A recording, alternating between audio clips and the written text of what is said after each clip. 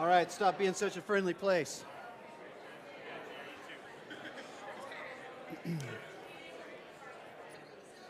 Good morning, good morning. Go ahead and find your way back to your seats. Can't stand it when a church likes to talk to each other. It's the worst. Beautiful to see. Hey, good morning. My name is Jeff Benson. I am one of the members of the Leadership Council here, and it's my blessed opportunity just to get to share with you from God's Word and this time. So let's continue in a spirit of worship as we pray. Jesus, we just come now, hungry for you, hungry for your Word, and ask that you will speak to us, draw us into your presence, and we just want to see you clearly and hear your voice today. So, Jesus, come. Amen. Well, in the beginning of the book of Genesis, God says of Adam, "It is not good for man to be alone." And so he creates Eve and draws them together so that they can live in this intimate, connected relationship. Unfortunately, many people in America can agree with that statement that it is not good to be alone. A recent study found that 25% of Americans cannot name a single person that they feel close to. 1 in 4 don't have a single person. The average person in the U.S. has only one close friend. And that's heartbreaking because we are designed, hardwired to be in close relationships.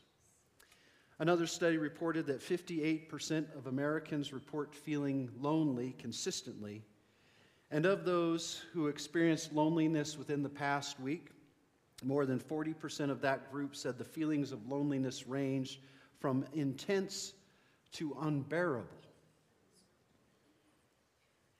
People feel disconnected from each other. They also feel disconnected from God.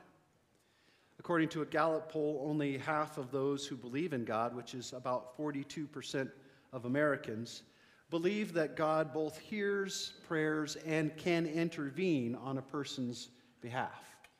So only 42% believe that God will hear you and do something about it. 28% of Americans say that God hears prayers but cannot intervene. And while 11% think that God does neither. Kind of a strange picture of God, isn't it? One that's pretty disconnected. So that's how many people feel, alone from each other, alone from God. And if that's you today, I just want you to know that, one, you're not alone in experiencing this, right? Just heard that there are so many. And two, the thing I want you to hear is that there isn't something wrong with you if you're experiencing that today. And third, I want you to know that you're in a good place today, if that's how you're feeling, by coming and joining us either online or here in person to take that step to begin to be open to connecting to others. Almost 6 years ago, my wife and I visited this congregation here at Boulder Valley. And while we enjoyed the service, the sermon, and the music, that was all great. The thing that really touched me and made me want to come back was what happened after the service. As I stood there and I watched how the people of this congregation interacted with each other. And they spent time talking and connecting and hugging each other, and you could tell that the relationships were real here. Different from other churches that we had visited where people just kind of anonymously came in, sat, listened to the service, got up and walked out, and they didn't interact at all. And so that was really attractive to me of like, man, the people here genuinely love each other. We are in the front half of a sermon series about understanding our DNA as a church. And one of the key fundamentals of our church is that we are committed to growing in authentic relationships with both God and one another. And I believe that those two things have to go together. We aren't meant to simply have a deep relationship with God where we live in some kind of little monastic bubble, right, where we are hermits with God, and God and me, we're great, but I don't interact with anybody else. No, when we have a genuine and authentic relationship with God, it naturally includes overflowing and connecting and touching other people. We are designed and intended to be connected and not disconnected. The Bible actually goes so far to say in 1 John 4 that if anyone says, I love God, and yet hates his brother, he's a liar. For anyone who does not love his brother whom he has seen cannot love God whom he has not seen. And he has given us this command: whoever loves God must love his brother. So this morning, I want to look at how to move from being disconnected to connected by looking at a passage from John chapter 15. So if you've got your Bibles with you today, your phone, your physical Bible, whatever you use, please open that up to John 15. And kind of keep your thumb there because we're going to be referring back to that. But I want to read this passage to us from the Message translation, and it's going to be up here on the screen so you can follow along here. So John 15. I am the real vine, this is Jesus speaking to his disciples, and my Father is the farmer.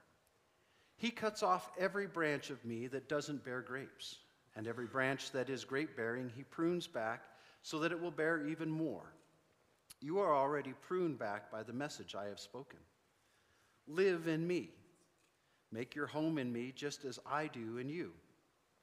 In the same way that a branch can't bear grapes by itself, but only by being joined to the vine, you can't bear fruit unless you are joined with me. I am the vine, you are the branches. When you're joined with me and I with you, the relationship intimate and organic, the harvest is sure to be abundant. Separated, you can't produce a thing. Anyone who separates from me is dead wood, gathered up and thrown on the bonfire. But if you make yourselves at home with me, and my words are at home in you, you can be sure that whatever you ask will be listened to and acted upon. This is how my Father shows who he is, when you produce grapes, when you mature as my disciples. I've loved you the way my Father has loved me. Make yourselves at home in my love. If you keep my commands, you'll remain intimately at home in my love. That's what I've done, kept my Father's commands, and made myself at home in his love. I've told you these things for a purpose, that my joy might be your joy, and that your joy wholly mature. This is my command: love one another the way I've loved you. This is the very best way to love. Put your life on the line for your friends. You are my friends when you do the things I command you. I'm no longer calling you servants because servants don't understand what their master is thinking and planning. No, I've named you friends because I've let you in on everything I've heard from the Father. Jesus starts this statement by saying, I am the true vine. And this is the last of Jesus' 7 I am statements that are recorded in the Gospel of John, in which Jesus says things like, I am the light of the world, I am the bread of life, I am the good shepherd. Jesus frequently uses metaphors like this to link himself and to express himself as being similar to common things in people's lives, right? To point to a greater truth about himself. And so here Jesus takes up this metaphor of the grapevine to establish and point out an essential truth about our relationship with him and what it means to be connected.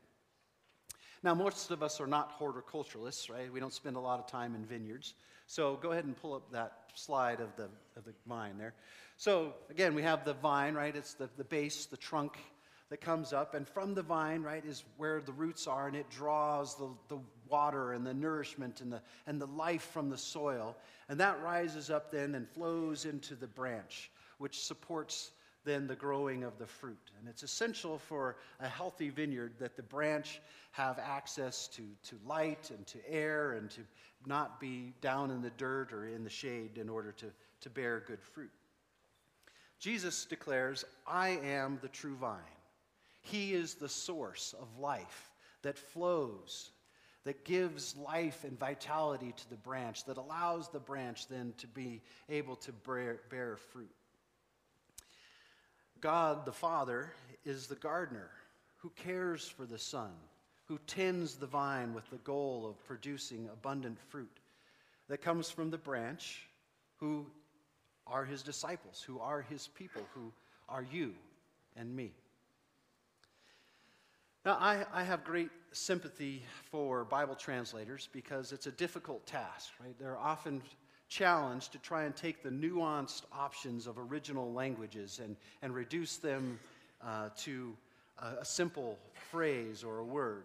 Oftentimes, they have to take word plays that occur in the original tongue and try to figure out how does that transfer into the language that they're writing in. And sometimes it works, and sometimes it doesn't. And so there's two actual textual points that I want to kind of divert into to look at here in verse 2 and 3 in your Bible.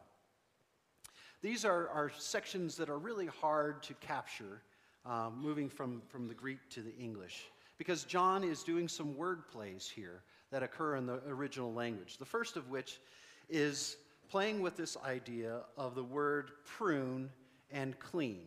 They're very similar in the Greek. And so nearly all English translations try to capture both, resulting in this abrupt jump from talking about pruning the vine in verse 2 to telling the disciples that they are clean in verse 3. So I don't know if you've ever been like me and head scratched here, like, wait, we were talking about pruning and now we're talking about clean? How did we get there? And that's because John is, again, there's this clever little wordplay that he does. And so probably a more accurate or fluid translation, a more natural translation would simply be to tell the disciples, hey, you have been pruned by God's word. You have already been worked over, taken care of by the Father through the words that Jesus has spoken. Second, there is also a part of verse 2 that can be troubling. It's worth looking at. The text here says, in most translations, my Father is the gardener, and he cuts off every branch in me that bears no fruit, while every branch that does bear fruit he prunes so that it will be even more fruitful. Now, a lot of Bible scholars believe that this ancient word that's rendered here, cut off, remove, is also well translated as lift up. And so it can be lift up, take away, cuts off, right? So these are kind of the options that they have. But the reason that I think here it's important is that if we look at this verse saying, my Father lifts up a branch, it becomes then consistent with what a vine gardener, a caretaker of the vineyard would do. If a long, tenuous trindle of a grapevine is drooping down and it's down in the dirt and it's in the shadows of the vine and it's not getting the light and the air it needs, the person tending that garden would come along and he would lift up that vine and he would tie it up. He would lift it up and he would clean it off so that it was now out of the dirt and up into the air where it needed to be in order to be productive, rather than coming along and simply cutting it off and throwing it away. That allowed that vine to get the sun and the light that it needs. So in this, looking at this, rather than God discarding branches, he's lifting them up and he's training them so that they bear fruit. So verse 2 can read, every branch in me that doesn't bear fruit, he lifts up, and every branch that does bear fruit, he prunes so that it will be more fruitful. The primary point, I think, of seeing this as rendered lift up rather than cut off is that these branches are said to be in me. Jesus says that every branch in me, the Father takes this action. So chopping off branches who are in Jesus and that are otherwise unfruitful actually then creates areas of tension, doesn't it? About losing salvation, or about moving into a works-based righteousness. I've got to produce something in order to be valuable. While instead the idea of nurturing or caring for the branches seems to me much more consistent to other verses where Jesus says that he won't lose any of those who are given to him. Or the passage where Jesus says that a bruised reed God will not break, and a smoldering wick he will not snuff out. For a long time I didn't like this passage because of that rendering in verse 2 in which the Father is cutting off unfruitful branches. It made me very uncomfortable because it would trigger my deep-rooted false belief that you have to perform for love and that you must perform to please God. And so to me, God the gardener seemed to lurk in the background with his sharp shears, looking for some lazy, unproductive branch to hack off and throw into the fire. And because I thought it was about performance, then the question rose, well, what exactly is the fruit that I'm supposed to be producing in order to not get chopped? Is it evangelism? Am I supposed to be out there knocking on doors and telling people about Jesus? And how often is enough to do that? Or if I'm not supposed to do that, am I supposed to be out like giving my money away and caring for the poor? And how often am I supposed to be doing that to be, meeting the grade? What is it that I'm supposed to be doing to produce enough fruit to not get chopped? And then I'd look at my life and go, man, I don't know. Maybe I'm not bearing enough fruit. Maybe I'm a withered branch. Like I'm on the very edge of getting thrown into the fire. Anybody else relate to this anxious reading of this passage? No. Fear is not a great motivator, especially in our walk with God. Because Scripture says that perfect love drives out fear. And so the Lord has actually brought me healing and understanding around this, to understand that I don't do things for Him in order to be loved. Instead, the Bible says that I am already fully loved and accepted by God. And the things that are good and that are fruitful in my life come from an overflow, from a natural expression of God's love and life in me. And that I am invited to do life with Him as a son, not for Him as a slave.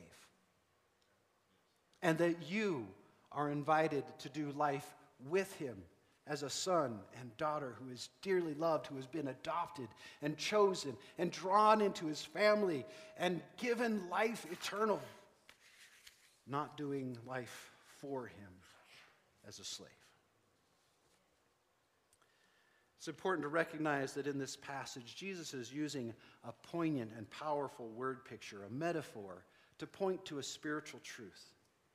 He's making a primary point about the necessity of being deeply connected to Him in relationship. And it's a beautiful picture. And Jesus, as He was telling His disciples, was on the night before He was going to be betrayed. And He was so in love with His Abba Father, knowing that even in the coming hours He was going to experience torture and betrayal by His friends. But He still was able to trust His Father completely. Because Jesus had from eternity been in loving community with His Father and the Spirit.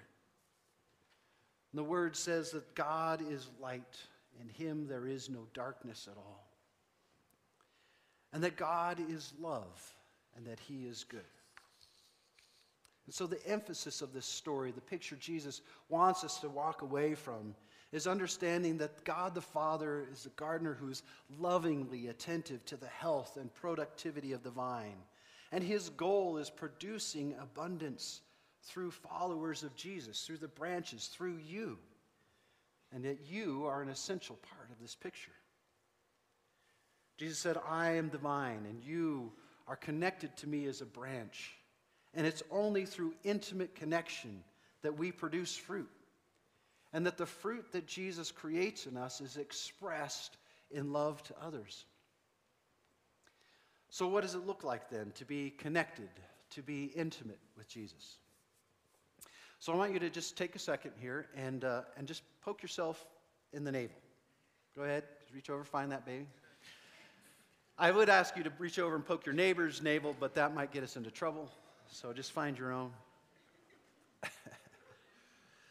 Our navel is a constant reminder that we all started life connected to another human being. And that we were formed through that connection of the umbilical cord. And that all of our life flows to us through that connection. Isn't that amazing? That when we were infants in utero, that we were being nurtured, and that we were being formed, and that we were being matured, and we weren't in there like striving and performing and doing a bunch of push-ups or anything, right? Well, maybe we were doing some kick action in our mother's belly, I don't know. But we were the recipients of that as we grew and matured. Or maybe you know somebody who's been married for a long time and you've noticed that they start to act similar, that they complete each other's sentences. It's because they have spent every day together for decades. They know each other profoundly and their lives are fully integrated. To live and abide in Jesus is like that. When I am connected to Jesus, I am taking in his life and his love. And I do that as I spend time soaking in his word, considering and reflecting on what he says, and responding to him in prayer, in which I both speak and listen. And I spend time worshiping God and adoring and loving him and recognizing that he is God and I am not, that he is in control and I don't have to be, that I can live with an open hand and receive the gifts that he gives, and that I can generously give to others, knowing that I don't have to hold on to it and clutch about it and worry about it, that he's got it. That's what it looks like to live and abide in a connection with Jesus. And I surrender my priorities and my life to him. I obey him. We kind of chafe at that word, I think, as Americans, obey. I don't want to obey anybody. Jesus said in verse 10, if you keep my commands, you will remain in my love, just as I have kept my Father's commands and remain in his love. I've told you this so that my joy may be in you and that your joy may be complete. My command is this, love each other as I have loved you. Keeping his command to love others keeps us connected with Jesus. It keeps us in step with him. It keeps us close to him. I don't know, have you ever had a fight with a friend and then, after that your relationship is strained and there's kind of this distance and awkwardness until you finally, get together and talk about it and work it out. And then it's like, hey, now we're back connected. Right? When we are disobedient with Jesus, when we turn and walk in our own way and do our own thing, right? We are like that friend who creates that friction and that separation from the relationship. And there's that tension until we turn back and re-establish that connection. Yeah. So I have this garden hose in my backyard that normally is, coiled up by the faucet.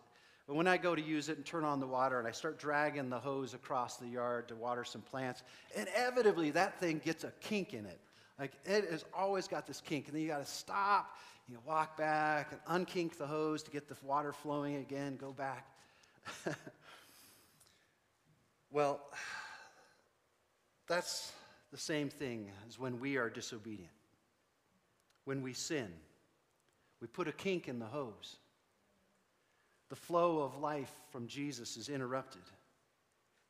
A branch that is in disobedience starts to wither because it has kinked that flow. It's disconnected from the source of life. And obedience to Jesus' command simply explains that's how we keep the connection going and the life flowing. When we live in disobedience, we are the ones who cut the flow from God. God does not pull away from us ever.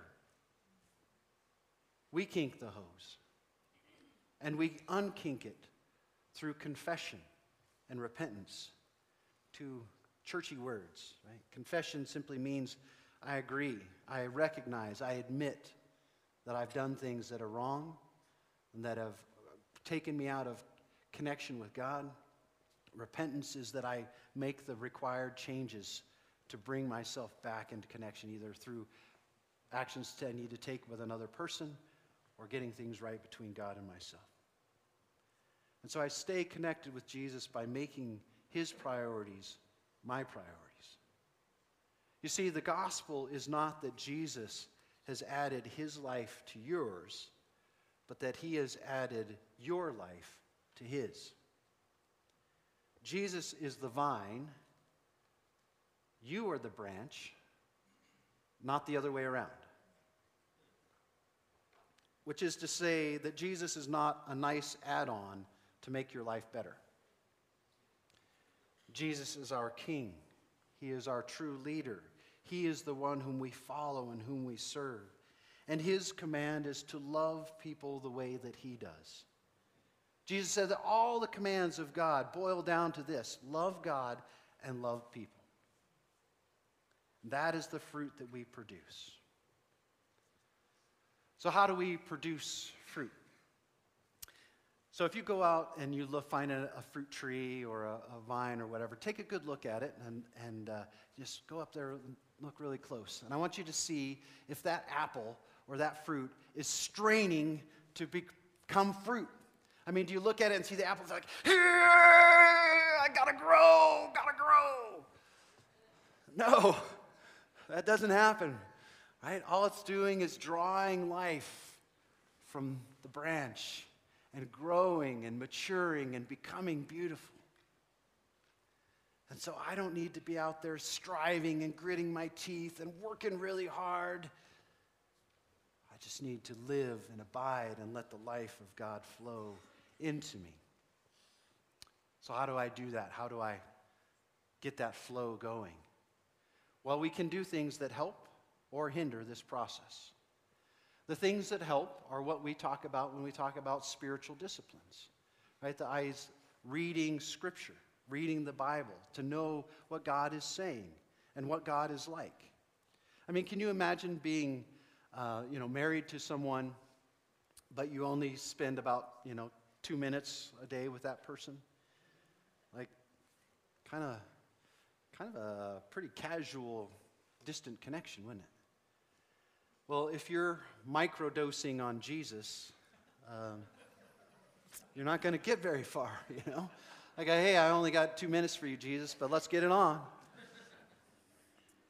I mean, God will show up for 2 minutes, but we need to do those things that create the space and the opportunity for that connection to come. And we do that through sitting in silence or stillness. And we push away the noise and the distraction and the busyness of the world and all those shiny, glittery things that are calling for us and trying to pull us away from the source. Right? That's what having that time with God is about, of making sure there's that opportunity to listen, to tune in, to hear, to receive, and to respond, right? To get my heart in alignment with Him as well. I can hinder the flow as well, right? By what I'm taking in. Am I absorbing things through entertainment and through media, through music, through social contacts, through how I'm spending my time and what I'm allowing to influence me? That's a little bit of that phrase, garbage in, garbage out, right? So being mindful of what am I ingesting into my life? And is that creating the opportunity and space? Does it draw me closer to Jesus or not? I mean, that's actually one of the great tests that you can do of like, hey, is this activity helpful or not? Does it draw you closer to Jesus or not? Should I spend my time doing this or that, watching this or that? I don't know. Does it draw you closer to Jesus or not? That's a great just rule of thumb that we can use to help us discern how we spend our time and what we allow into our lives. And so that's my part in bearing fruit, is simply to keep the channel open and free-flowing to bear fruit. And the more I become like Jesus, the more I engage the world as Jesus' ambassador.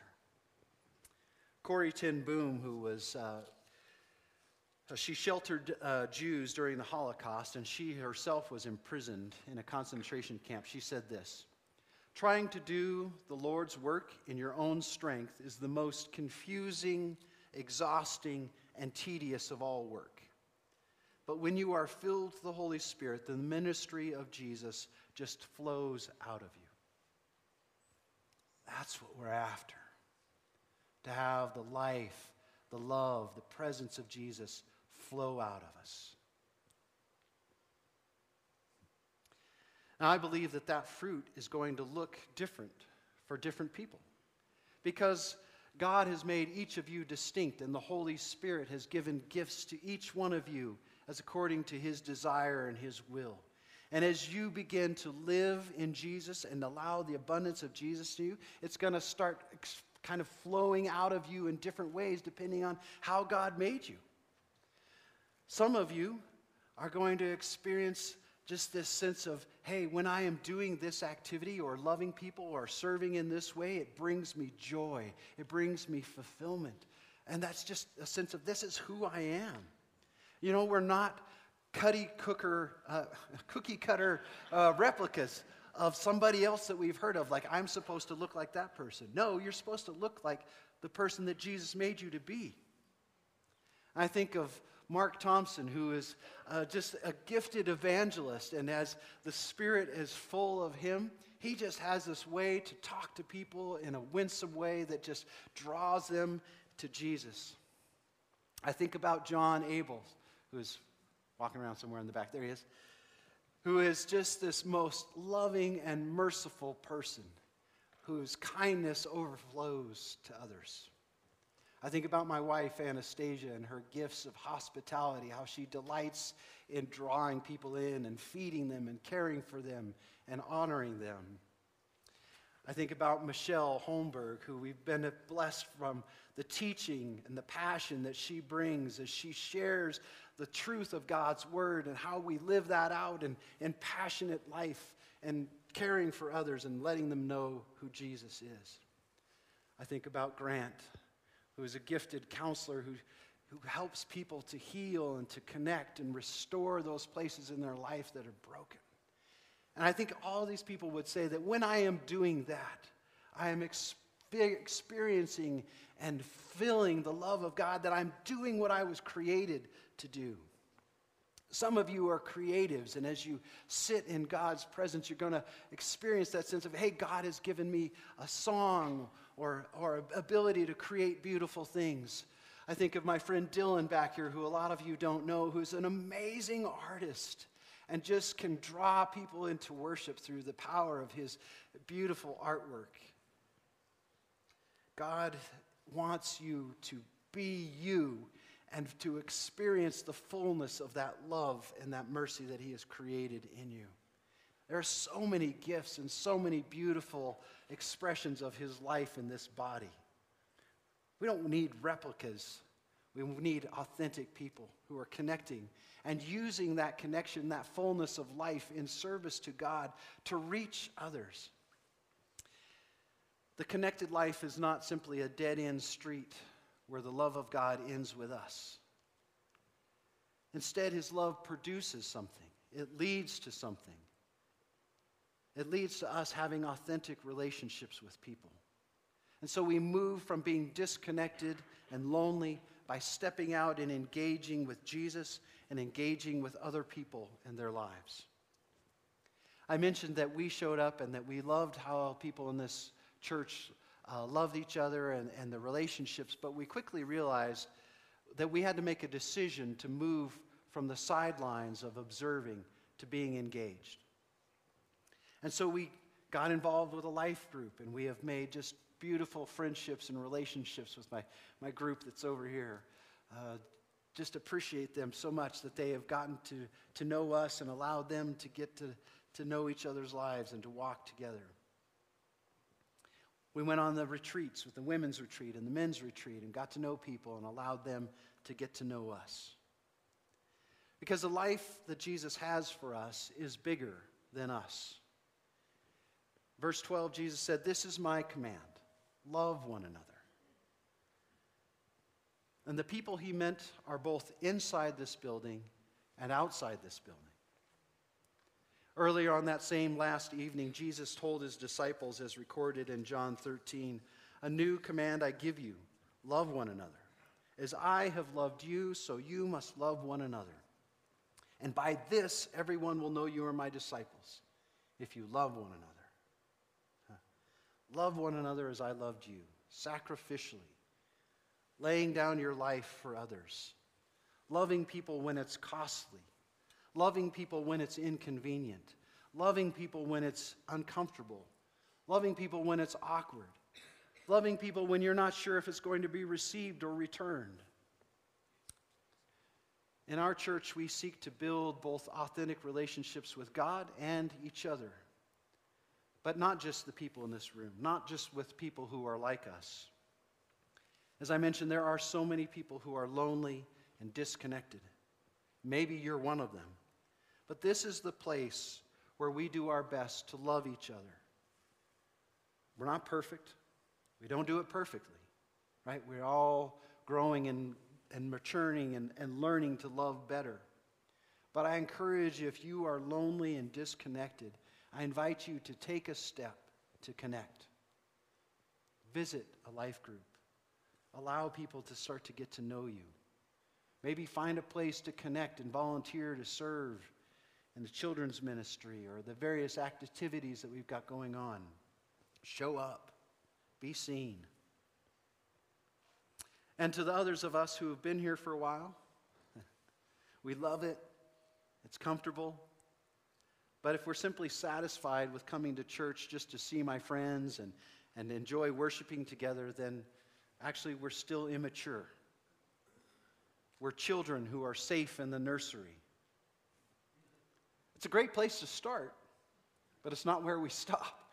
You know, we don't want to see some 20-year-old dude with a big old beard in the nursery, unless you're helping. Right? There's an expression that I love. It says, a ship in a harbor is safe. But that's not what ships are for. The love of Jesus compels us to go to others and to love them. To love even those who don't love us back. To serve those who are indifferent or suspicious of Jesus. That's your neighbor. It's your coworker. It's your family member. It's that socially awkward person that you know in the lunchroom. It's a lonely person who is dying inside, longing for someone to care enough to reach out and ask them how they're doing, to express love and concern for them, to give somebody a hug who hasn't had someone touch them in weeks. So where do we start? How do we become people who love like Jesus? It's by opening our hearts and inviting them, by inviting Jesus to have more of us, to welcome more of him. It means staying close to him, doing life with Jesus 24/7. Invite him to come with you to your work, to school. Ask him in help with your struggles. Jesus, I don't know what to do in this situation. I don't know how to solve this financial problem. I don't know what I'm supposed to do with my life or what's coming next for me. Jesus, show me how to handle this strained family relationship. Jesus, what should I do about this person who is totally driving me crazy? Enter into partnership with Jesus by asking him to show you who needs his love around you. And then ask him to help you love that person. It's taking a step to make a connection with another person and just to continue that flow of life, the flow of Jesus' life into you and through you. So who is that person for you? Jesus, show us. Show us someone right now who you want us to love. Bring them to our mind, put them on our heart.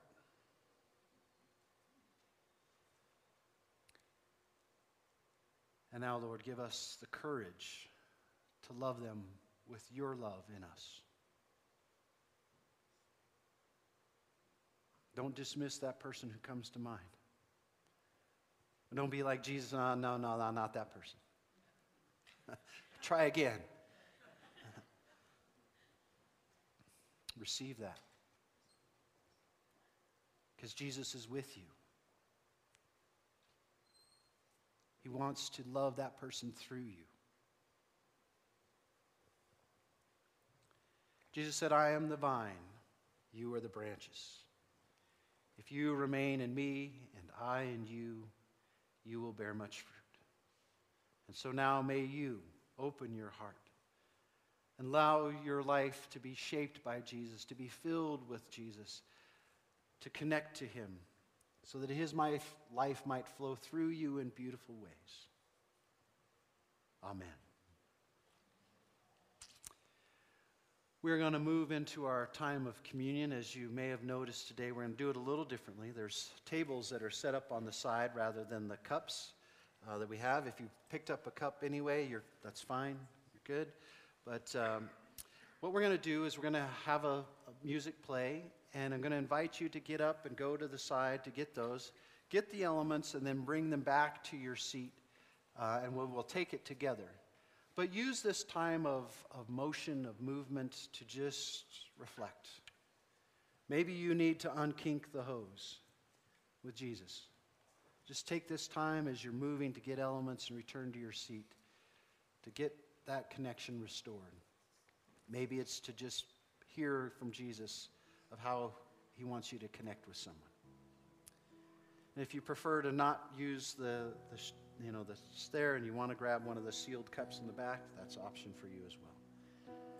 So go ahead and do that as the worship team leads us in a song here. Just listen, reflect, and then after the end of the song, I will lead us in sharing in the communion elements together.